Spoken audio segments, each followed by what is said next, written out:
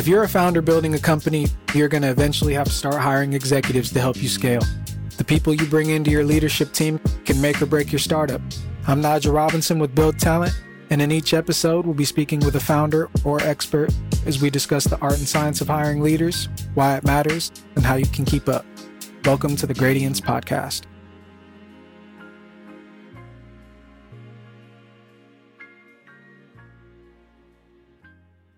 Okay, so I appreciate you taking your time out to join us here on the show. We're still kind of taking our beginning strides, so I appreciate you being here with us. For sure, man. Yeah, it's a fun topic to talk about. It's hiring is definitely the hardest thing in building and running a company. All the founder friends I have, like my own journey, it's the hardest thing. So we agree.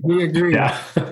So I'll quickly introduce you. We could get going. So I'm here with Evan Walden, the CEO and co-founder of Getro, that is essentially accelerating hiring by building networks, a job platform that powers the top VC and PE funds, accelerators, membership organizations, founded over 5 years ago.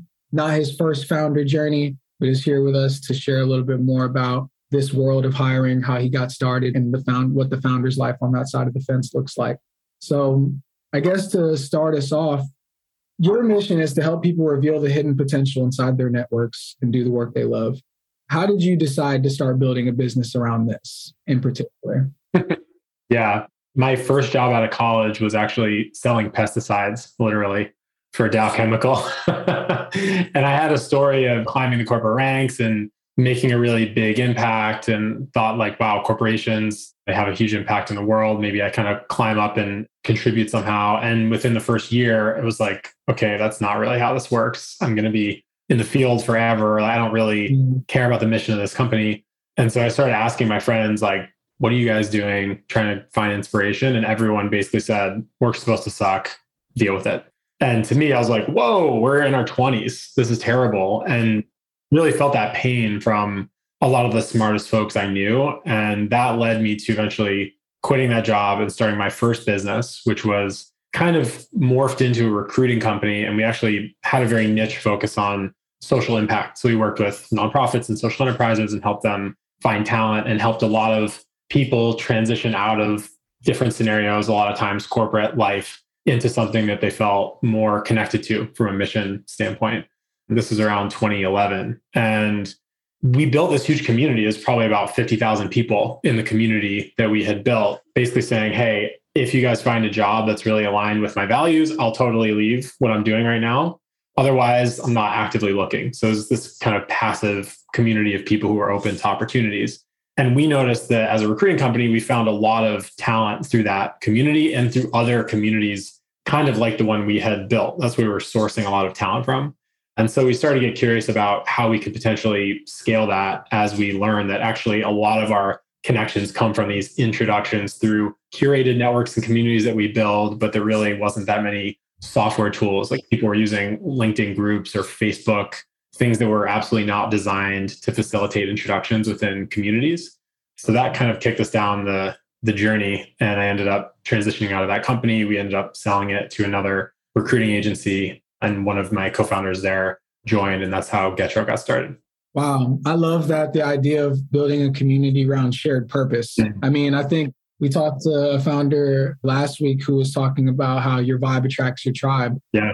It's finding the people that are really aligned with your vision, with your values. I think that will always trump shared interests. That's amazing. 50,000 people is non-trivial to scale that idea, I think. And so you mentioned this is the journey of how you actually found your co-founder too, or that was your original co-founder. What was it like recruiting that person? And what was going on was it a lot of selling, or How did you decide, all right, let's jump in this boat together? So Raul Sanarciso is my co-founder of Getro. We met in 2010 through mutual friends. And actually we ended up together moving into a house of entrepreneurs in Boulder. So it was kind of like Launch House, which is these like startup houses that are getting more popular now, which is super cool. But this was kind of like the prehistoric version of something like that, where we're all like, hey, we're working on startups, and why would we find our roommates on Craigslist when we could just live with people who we really like and we're inspired by and who want to build together? So Raul was working on his own startup at that time. We were just starting my last company. And so we were close friends and built a friendship. And Raul had helped us with a few things kind of like on the technical side of that business at the beginning. So we had a really close friendship. And then as that company continued to evolve and we started thinking more about technology, we kind of looped Raul into that conversation. And he ended up deciding to join that company as our CTO, kind of like a late co-founder. And so when we were both kind of talking about that vision, we ended up deciding together to transition out of the company and start this one. Yeah. You guys were like a DIY accelerator, like the accelerator. Yeah. Accelerators. It's funny too, because there's this whole like mythology of like, oh, we started in a small garage. It's like literally a bunch of entrepreneurs in a house just trying to make. Just in a house in Boulder, man. It's funny. We were one of the guys who really had the vision for this, Cesar Gonzalez at that time. He had been working at an accelerator in Boulder that was modeled after Techstars called the Unreasonable Institute. And he basically noticed that when folks go through an accelerator, you end up being really tight knit with your cohort and it feels great and everything's super exciting, moving really fast. And then the accelerator ends and you fall off a cliff of energy and it can be really lonely. And it's like, wait, where are all my people? And I just go back to normal life now. And a lot of people end up feeling depressed. And so that's something that no one really talks about, but that happened to a lot of folks that were going through, even just in our cohort of, I think there were 11 or 12 companies. So he had noticed that, and the accelerator he was working for him was kind of like, why do we all have to go home after this experience? Why not just keep it going and actually live with each other and support each other? Yeah. Yeah. Go back to the idea of community. Mm-hmm. That's interesting. The energy cliff. Yeah. Because founders, that's a special kind of optimism. Oh, yeah, definitely. It's a special kind of gusto. I can totally imagine just like a vacuum. And the pace is, I mean, at least with Techstars, you end up working together every day in the cohort we went through in an office. So the pace is just so fast. Yeah. And it's not necessarily sustainable to be doing that all the time. And so you just end up kind of hitting this wall. Yeah. You guys are really in there in the trenches with each other ultimately. Right. So, okay. So you find your co-founder, you're out of the accelerator, you've started this journey together. What happens next as far as building your early team? We kind of touched on this idea of the vibe attracts your tribe. Like, how did you start surrounding yourself with the rest of the cast to like make this thing happen? And what was the things that you were indexing on with these hires? Like, what was most important about these hires? Yeah, our first 3 hires were super part-time. So when we left my last company to start this company, we were working on the idea for a few months and we ended up joining the Techstars Accelerator. And so during that time, that was really the first funding into the business and allowed us to start thinking about who we wanted to hire. We had already known 2 people that Raul had worked really closely with in his past, and they were actually based in Spain. And they were kind of running their own business. They had a development shop. And so we just hired them for some hours every week, not full time. And then as the company grew and we brought on more revenue, we were able to hire them for more and more time until eventually they actually ramped down and shut down their agency and joined the team full time. But I don't think that happened for at least a year or maybe even more from when we first started working with them. Wow. And then the third hire was someone named Trey, still on the team. And she was like a total generalist, Swiss Army knife, could kind of jump into anything and just take it, really high energy, really optimistic. And she was also running her own business. And we did the same thing with her. So it was an interesting way for us as a kind of a bootstrap company. I mean, we raised $120,000 from Techstars, but then coming out of Techstars, we had a product, we started selling it, and we decided to bootstrap the business. And so we didn't have millions of dollars in venture capital to go hire people full time. And so this allowed us to scale up the team over time based on the resources we had. And it was a pretty good model. That's awesome. It's like you're like kind of slowly reeling them in. It's not like, out the gate, great benefits and free lunches. It's like, It's almost like a really extended, I won't call it maybe an interview, but like the working relationship got a chance to evolve kind of slowly before you're able to then kind of make the jump. I think that's important to note for the difference between bootstrapping a company versus like, hey, I have millions, let me just go hire people. Totally. And I'll say the pace is different too. Like if you raise millions of dollars and you want to be moving really fast, it's hard to do that with a couple people part-time. So taking that path, I'd probably advise entrepreneurs to hire people full-time. But the caveat there is that if you don't necessarily know what you want to do and what you're building, more people typically won't solve that problem. So clarity of your vision, clarity of the customer problem, and the solution that you feel like you validated with the customer. Without that, it's just more voices at the table trying to figure it out. So I like the idea of keeping things fairly small until you feel like you have that traction and clarity on the customer problem and what you want to solve, and then starting to scale up the team post validation there.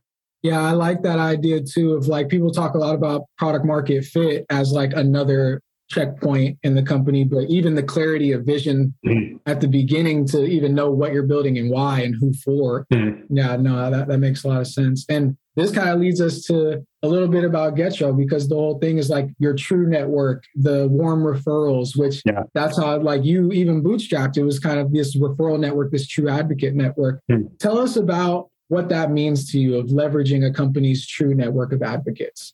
Yeah. So the thing that I think most people don't think about when they're thinking like, what resources do I have available to me as a company? It's not just your full-time employees. You could think of it almost like an onion, where the first core layer of the onion is like your full-time team members and founders. And then you start to go outside the onion, and maybe the next layer is like investors. So they are financially invested in the company. If you succeed, they succeed. So they have an interest in helping. And then maybe it's advisors who have some kind of equity. And as you keep going out of the onion, it doesn't just stop there. You end up getting out to maybe your customers who want you to succeed because they love your product, or your audience through social media, or just people who really resonate with your mission and the vision of the company. People are excited and want to help you. And the first degree connections of any of those people, because there's what we've noticed is that introductions as a method of getting something, requesting a warm intro, is super effective at the early stage versus just going cold. So for us, when we started and launched our first product out of Techstars, the first 30 customers came through warm introductions from people that we met in Techstars. So we actually did something pretty interesting, which I've not seen many folks do, but I think it's really effective. We got all our customer list, our target customer list of 1,000 of the top funds, and we got a list of all the partners at those funds. And then we looked on LinkedIn to see what connections we had to those partners. And we constructed this whole Excel spreadsheet basically, and just did an email campaign asking for warm introductions. And that ended up converting quite well. And a lot of those folks we had met through Techstars who were mentors, and they were saying, hey, how can I help? Right. And people really do want to help, but they're also very busy. And like, they want to help if it's easy. Yeah. It's like, how can I help, parentheses, if it's really easy? Yeah. So you can make it you can make it easy for them by being super specific, by sending a forwardable email like, hey, what's up, Nigel? This is like the person I want to meet. I noticed you're connected. Here's a little bit about Getro. Like, would really appreciate it. And all you have to do is click forward. This guy looks great. Do you want to meet him? Yes, no. And it's almost no work on your part, assuming you know the person. So we've seen that to be super successful with sales, with fundraising, with hiring. And I think we're trying to build tools now with Getro to make this easier for founders and easier for investors who are trying to help their founders, because there is a lot of friction in the introduction process, but it's a great way to solve problems and find opportunities. Yeah. I mean, because I guess in some ways, they say the rule of sales, make it easy on the customer to buy. I can totally see that. Like just even giving them the template. All right, send this. Totally. They don't even have to think of what to say. Right. And then extending that even more, like, all right, how do I make it even easier on myself to ask them to make that easy on them? And I can totally see kind of the Getro workflow, like how you reverse. Right. You can imagine all the points of friction in that whole journey of asking for an intro. Yeah. Wow. And so now the company is you're about 30, a little bit over 30. Is that right? Yeah, we have 25 people full-time and 5 or 6 people part-time as well. What has been the biggest people-related lesson that you've gotten from building to this point? You're at this point now where you have the functioning product, you know that it works. Yeah. One of the most interesting things and also the most frustrating things about startups is that you have these points in the company's growth where everything breaks. Like the systems are designed for the moment the company's in, but as the company grows and changes, the systems need to be redesigned for the moment the company is in at that time. So the systems you have when you're 5 people and you can just talk to each other all day and figure things out are totally different than when you're 10, 15 people, are different than when you're 30 to 50 people. And I've never run a company that's bigger than Getro. But when I talk to folks who I'm connected to, founder friends, investors, like that keeps happening is what I hear. Yeah. So yeah, I think a big lesson is not getting too married to the systems that you're using and being open to observing friction points and knowing, okay, when is it time to stick with the system and when is it time to actually break it and redesign it? Salaries, I think, is a great concrete example of that around hiring, where in the early stage, we had no money. We were a bootstrap company. We were all pretty much paying the same amount of money to everyone. And then as the company grew, we started competing with talent in the market who had other roles. We needed to be more competitive with our offers. We also wanted to be really fair across the whole team because inclusivity is a big value of ours. And we've learned a lot about people negotiate differently in hiring situations, and that can lead to unfair outcomes. And so we wanted to really design a clear system that was very crisp around like, you're this function at this level in this region, this is how much you make. And we designed this whole system and it was beautiful and worked really well for our team at that time. And now as we're continuing to grow and get later stages of company, we're noticing that there's some breaking points in that system. So we're getting ready to raise our Series A. And I'm sure we're already talking about redesigning that system post Series A because that's how it is. Yeah. You already see the cracks starting to form. You already see the cracks. Yeah. And it's like scaling challenges ahead. Yeah, you just gotta like deal with that pain. Like nothing's ever going to be perfect. So the question is not like, is this perfect? The question is this good enough for right now? Can this get us to the next stage and to the next system of goals that we have?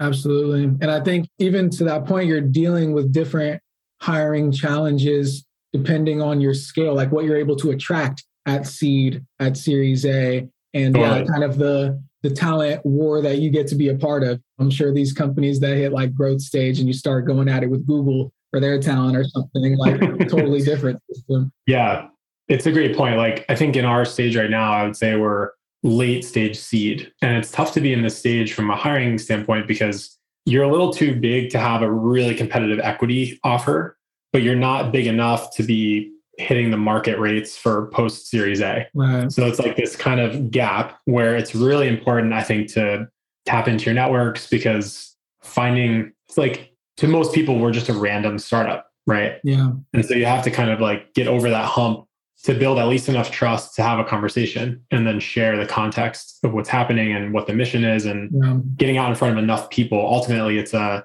numbers game to find people who really resonate with you. It's hard to tell that from the outside, from a LinkedIn profile, from a resume. Yeah. So getting out there. Yeah. Absolutely. Some of the most critical things cannot be read in a LinkedIn resume. It's like you never know. And that trust factor, absolutely, you need high trust for anybody to even step into an interview process at this stage. Yeah. I guess to that point, you mentioned the systems and kind of developing that trust and going out there. We talked a little bit about this idea of the funnel. Yeah. How has your funnel developed? And what are, I guess, the problems that you see out or that you've run into in constructing a funnel that works, something that creates trust and spits out clarity and conviction at the other side? Yeah. There's a really interesting framework that I think it formed my understanding of what a hiring funnel really should look like. It comes from a book called Who.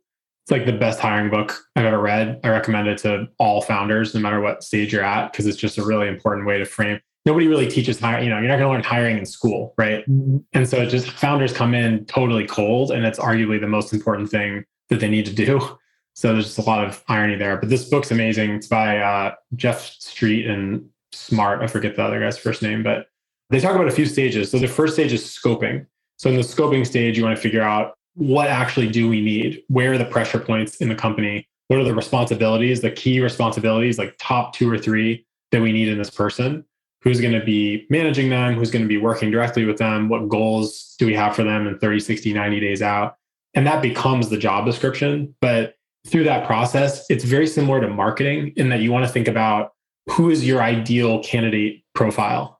Where are they right now? What are their problems? Like, what are they thinking about every day? What are their ambitions? And really getting yourself into the mindset of that candidate and writing directly to them in the same way that you would do copywriting on the website or in sales collateral. It's like the same. There's so many analogies to sales and hiring, actually. Yeah. So the scoping is the first, getting that really, really right. The second is sourcing. So you're taking that persona, you're thinking about, okay, if I was this person, where would they be? Mhm. Like a great exercise I love to do is creating that persona and then finding a few people in your network who fit that persona, even if they're not looking or they would never really work for you, wouldn't make sense. Maybe earlier in their career, they were this persona, or maybe they are now. And just asking them, like, what do you think about this role description? What red flags do you have? What's missing? Do you have any friends who might be interested in this? Because people tend to know other people who are similar to them, right? They probably have networks of people similar. So it's a great way to get referrals. And so just trying to get that role description out to the places where you think that person is spending time. And then the next is screening. So you're going to start getting applicants in if you're doing that sourcing job well. So in screening, you're trying to spend as little amount of time as possible getting to a point where you've kind of cleared all the red flags. So that might look like a 15-minute conversation. We use screener questions instead of a cover letter. So just saying like 2 or 3 questions that really get at the core material of the role and just try to illuminate deal breakers for both sides, right? Like, for example, if you have a sales role and you say, what evidence do you have that you could hit a sales goal of X within your first year? And someone reads that question, they're like, oh shit, actually, I've never done sales before, so I don't have any evidence. Like, this is not going to work for me. Yeah. So you can help people filter out too, right? Yeah. We also use trial projects. So after that screening call, we'll typically do a quick screening call and then a call with the hiring manager. And if that call goes well, we'll do a trial project. And that's 3 to 5 hours of time designed around something really specific, a piece of work that person can do that we can collaborate on with them. And that's role specific. So it's not like one trial project for every role. For the engineering team, totally different than for an ops role, for example. And then selection is the fourth. So now you have some folks, you've done some screening, these folks are pretty good. We'll typically run a meeting with our team. So the hiring manager, maybe myself and someone else at the company, just to have a discussion around how those conversations went, what were the red flags, reference checks would happen at this stage.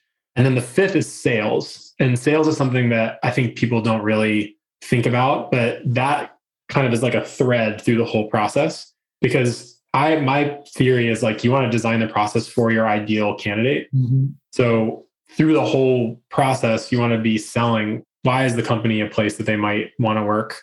What's the team like? Being really clear about the mission and the vision, but just thinking in the back of your mind, like, this is a bit, and obviously being honest and candid, but thinking about the fact that, yeah, you're trying to paint a clear picture of this opportunity. Yeah, I mean, if you misrepresent the opportunity, it's eventually going to come to light. Like, totally. We've seen that in some instances where you paint this rosy picture, person walks in, the house is on fire. It's like, that's not the way to start a relationship. Right.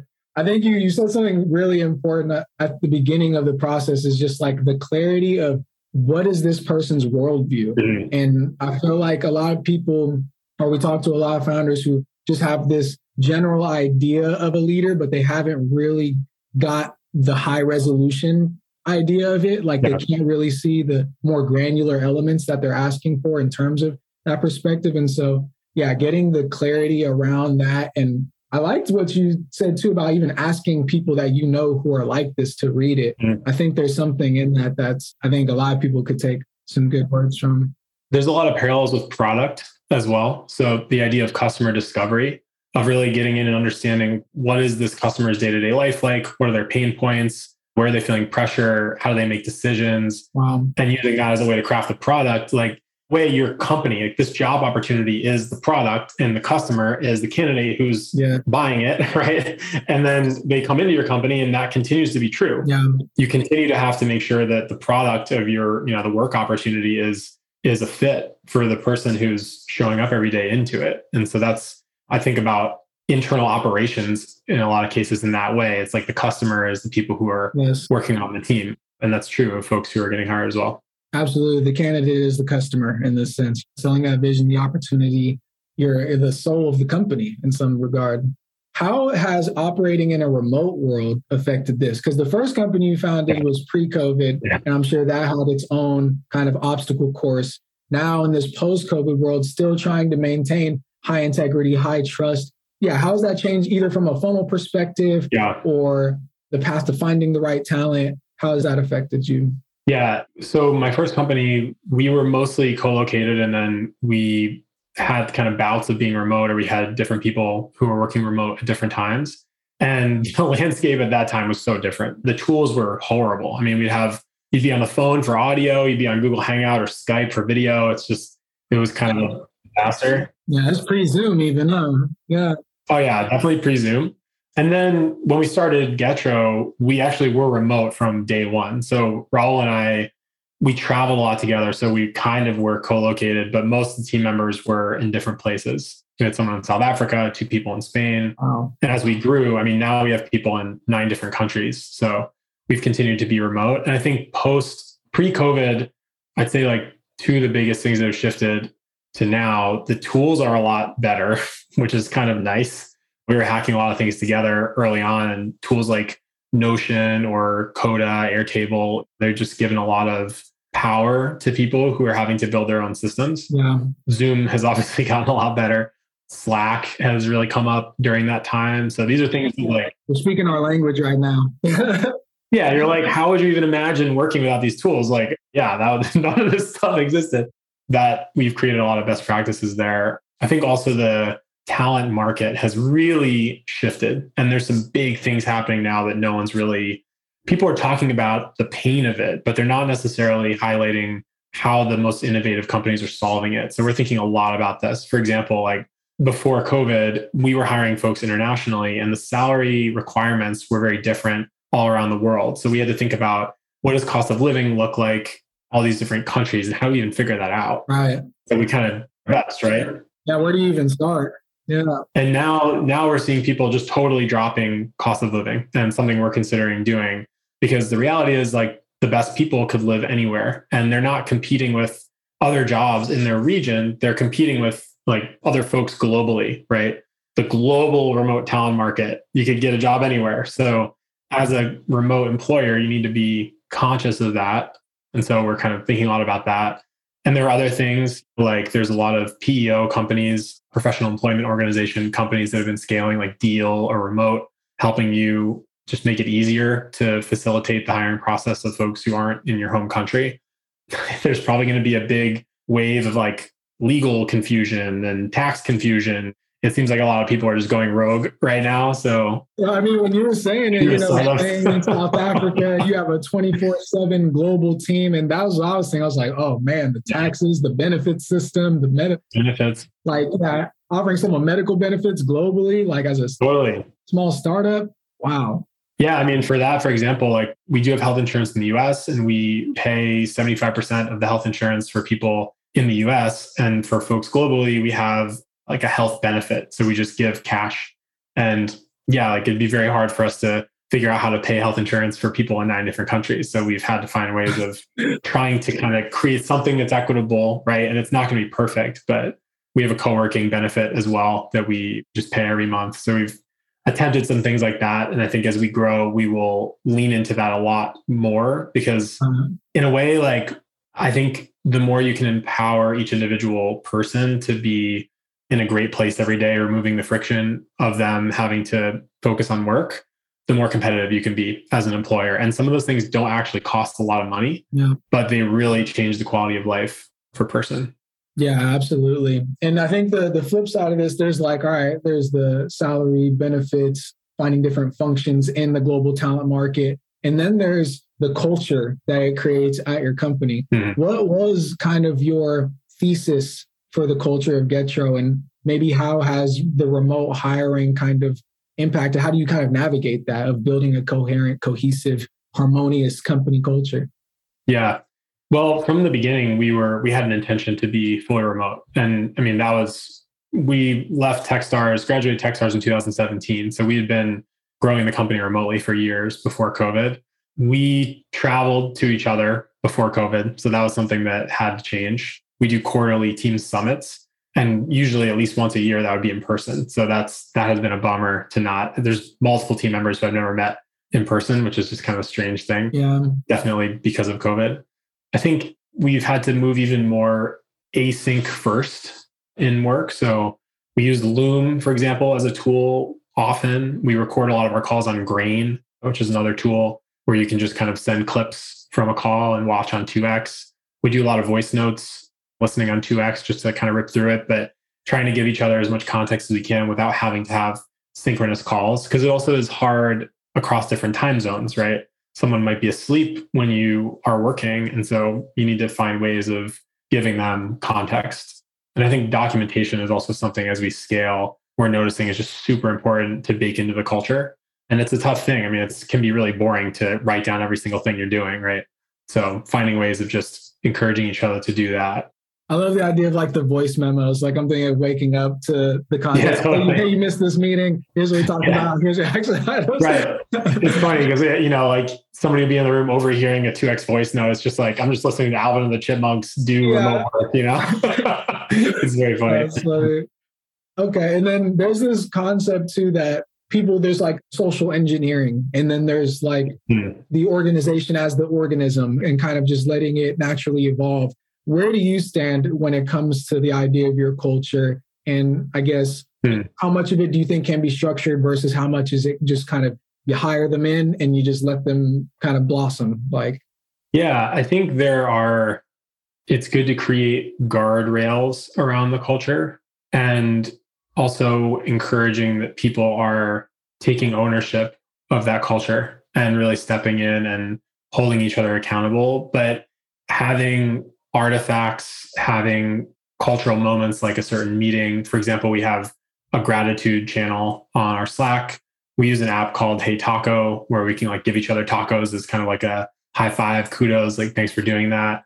So those little things and just encouraging folks to do that. So when someone new comes onto the team, one of the first things they'll see is our gratitude channel. And they'll see in the beginning of our all hands, we start with gratitude and things that have gone well, and everyone gets to share something. So we kind of take our core values, which are really the guardrails of your culture, and think about like, how does this literally manifest itself in the company? And are there things we can do, whether it's like an event or a certain standing call or a document or a tool that we use that helps people live into that value, makes it almost easier to live into that value than not.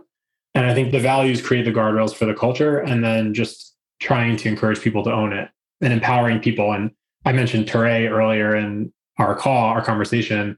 She's someone who's been at the company for a long time. She's really had a big hand in the culture and does things like design our summits, and just she's thinking about that. And so empowering employees are just kind of trying to encourage folks beyond just the founders to be thinking about it. Cause it's like, hey, it's everyone's culture, right? Wow. And anyone can have a big impact on the culture, both positive and negative. So Absolutely. Just making that, giving permission on that, I think is really important. Yeah. We're all stewards of the culture kind of thing. And yeah, it's a great word for it. Giving people the ownership of that. I can see too, like the guardrails. If I'm a candidate interviewing, it kind of gives me a chance to opt in. Does this seem like a culture that resonates with my own values? How do you think about that in terms of where it sits in the funnel? Is that something that you're kind of, how do you screen for that at the beginning, then the middle to the close? Like, how do you think about building that into the process? Yeah, I mean, just really tactically, we'll typically have interview questions and different people on the team who are responsible for different interviews through the funnel. And we'll actually create questions that are designed to elicit a response that is focused on a particular value, and then just give it to one of the screeners. So like if gratitude is one of our values, inclusivity is one of our values, then maybe I'll ask a question that's really focused on inclusiveness and how someone has showed up in an environment that maybe was less inclusive. How do they handle that? Or like, what does inclusivity mean to them? Or just trying to design questions that are really focused on each value.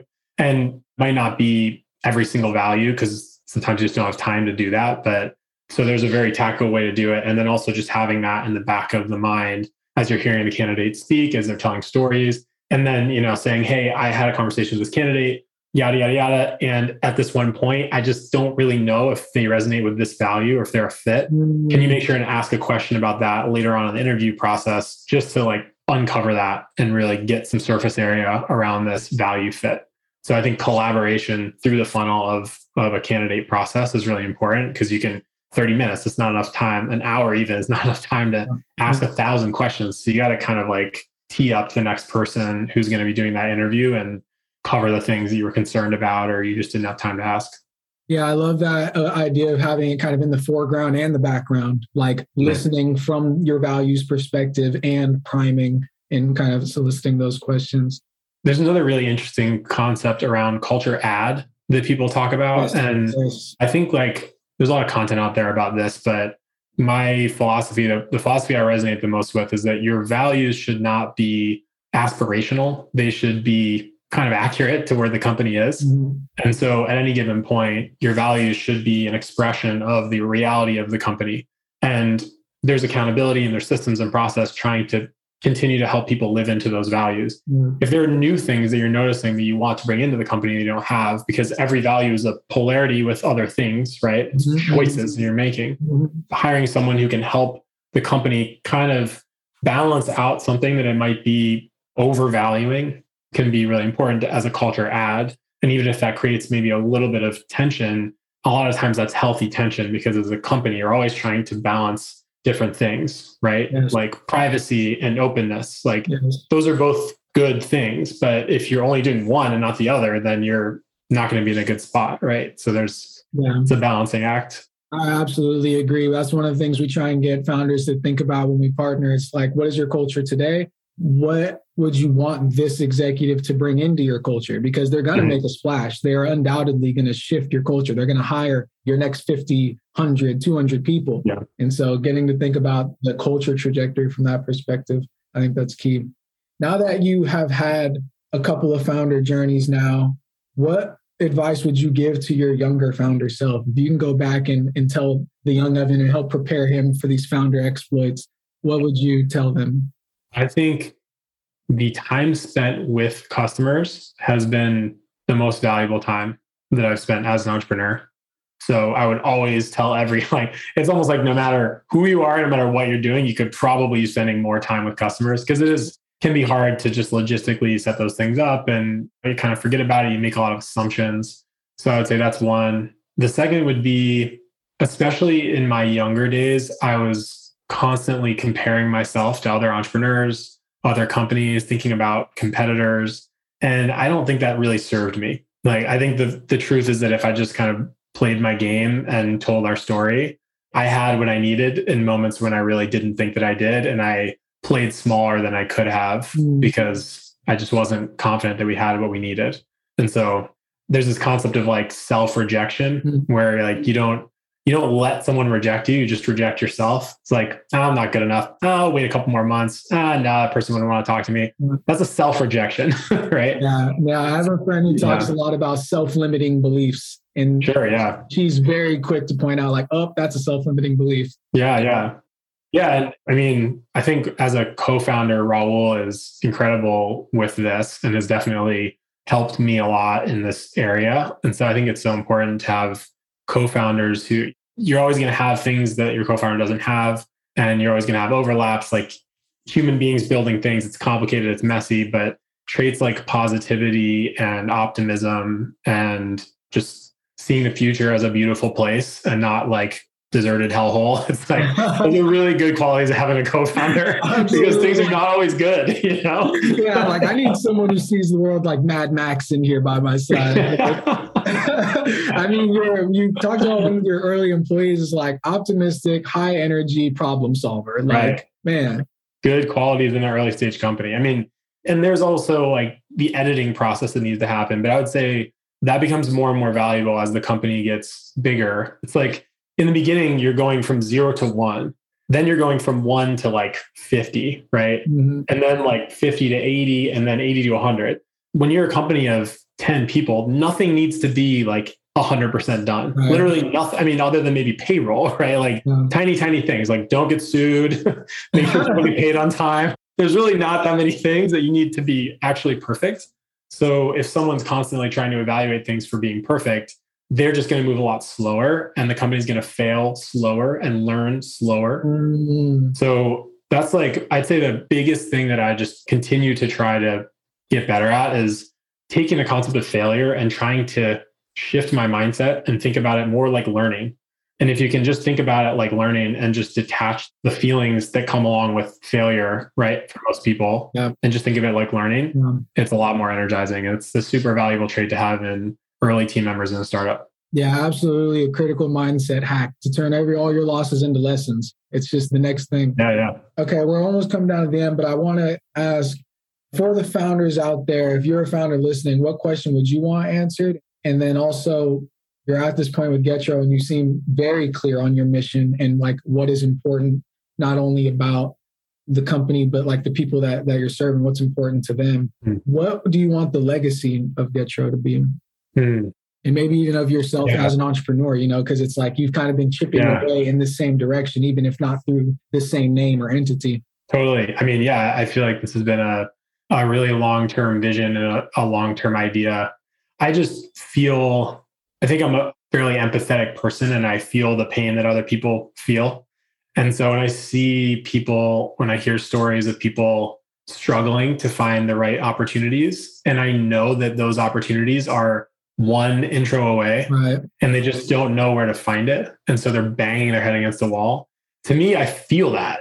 And it just feels that inefficiency and the time wasted and the human potential wasted, it's painful. And so if we can make that even 10% easier, or ideally 10 times easier, and everyone is able to find opportunities faster and companies are able to hire faster and meet their missions faster, it's like a crank that just speeds everything up in a really positive way. Yeah. So yeah, I hope we can make a dent on that and just make it easier for people to come into alignment with the way they spend their time professionally. I love that. And it's definitely a multiplier. You introduce the right two people and it's like alchemy. Totally. Yeah. It's like an atom bomb of awesomeness. Some people are just like, you met your co-founder and now look, you've changed the life of how many thousands and potentially millions of people. So absolutely. Yeah. It's a huge lever, right? It's like, we know we can't do things by ourselves. That's like logically, of course not, but we don't always know who that person is that can help us get to the next level. So yeah, I'd like to make that easier. I love it. Is there any question that I should have asked you and didn't? Anything that you wanted me to ask? You were just like, oh, is he going to ask me? And or any like companies, people you want to shout out, anything that's on the horizon for Getro that you'd like to mention? Man. Yeah. I mean, I think, let's see, questions that I wish you asked. I guess for the entrepreneurs out there listening, I think there's a really different journey between a bootstrapped business and a venture-backed business, both in terms of the expectations, the pace, the pain that goes through that. I think there's kind of upsides and downsides to both. I don't know what question I wish you asked, but I think if I was maybe reflecting on my experience, I think when I was bootstrapping the company, I was always kind of like had my eye on fundraising and felt almost like seeing people raise like big funding rounds. I was like, oh man, why can't we do that? And I don't think I realized how much control I had in a way of the business and the direction. There's just like so many possibilities when you have all of your equity and you don't have, there are people in the room who have strong opinions. And we've been super lucky with all of our investors who have just been fantastic and very aligned with us. But that's not always the case. And you hear a lot of horror stories there. So I think if you're between having to kind of figure it out, bootstrapping and taking money that feels like there's a little feeling in your stomach that's like, man, something feels off about this. Like talk to 10 more people, because that's, to me, it's like, and during the process of fundraising, what I've learned, and maybe you could say this about sales and about hiring and everything. It's like, if it's the right person, you don't need to be perfect. You can say things 80% right and 20% wrong, and they're going to fill in the gaps because they're already excited about you. If it's the wrong person, you could say everything 99% perfect and it's still not going to work out. So it's not about being hard on yourself of like, oh shit, I said the wrong thing, or I should have been more this or that. It's like, maybe it's just the wrong person and you just got to talk to more people. And I think that can be a really unlocking idea for folks because there's a lot of people out there and you just got to get yourself in front of the right one. Yeah, no, that's huge of like listening to your gut and avoiding the wrong partnerships. Not all money is good money. You don't want everyone's money. Well, I really appreciate you again for taking the time, Evan. I even soaked up some gems myself, especially on this hiring funnel thing. Yeah, thanks. And a really inspiring story about the journey that you've been on. Wishing you continued success. And thanks again for coming on the pod. Yeah, thanks, Nigel. Thanks. Cheers. The Gradients is brought to you by Build Talent. To find out more about us, head to buildtalent.io and make sure to search for The Gradients in Apple Podcasts, Google Podcasts, Spotify, or anywhere else podcasts are found. Click follow so you don't miss out on any future episodes. And on behalf of everyone here at Build, thanks for listening.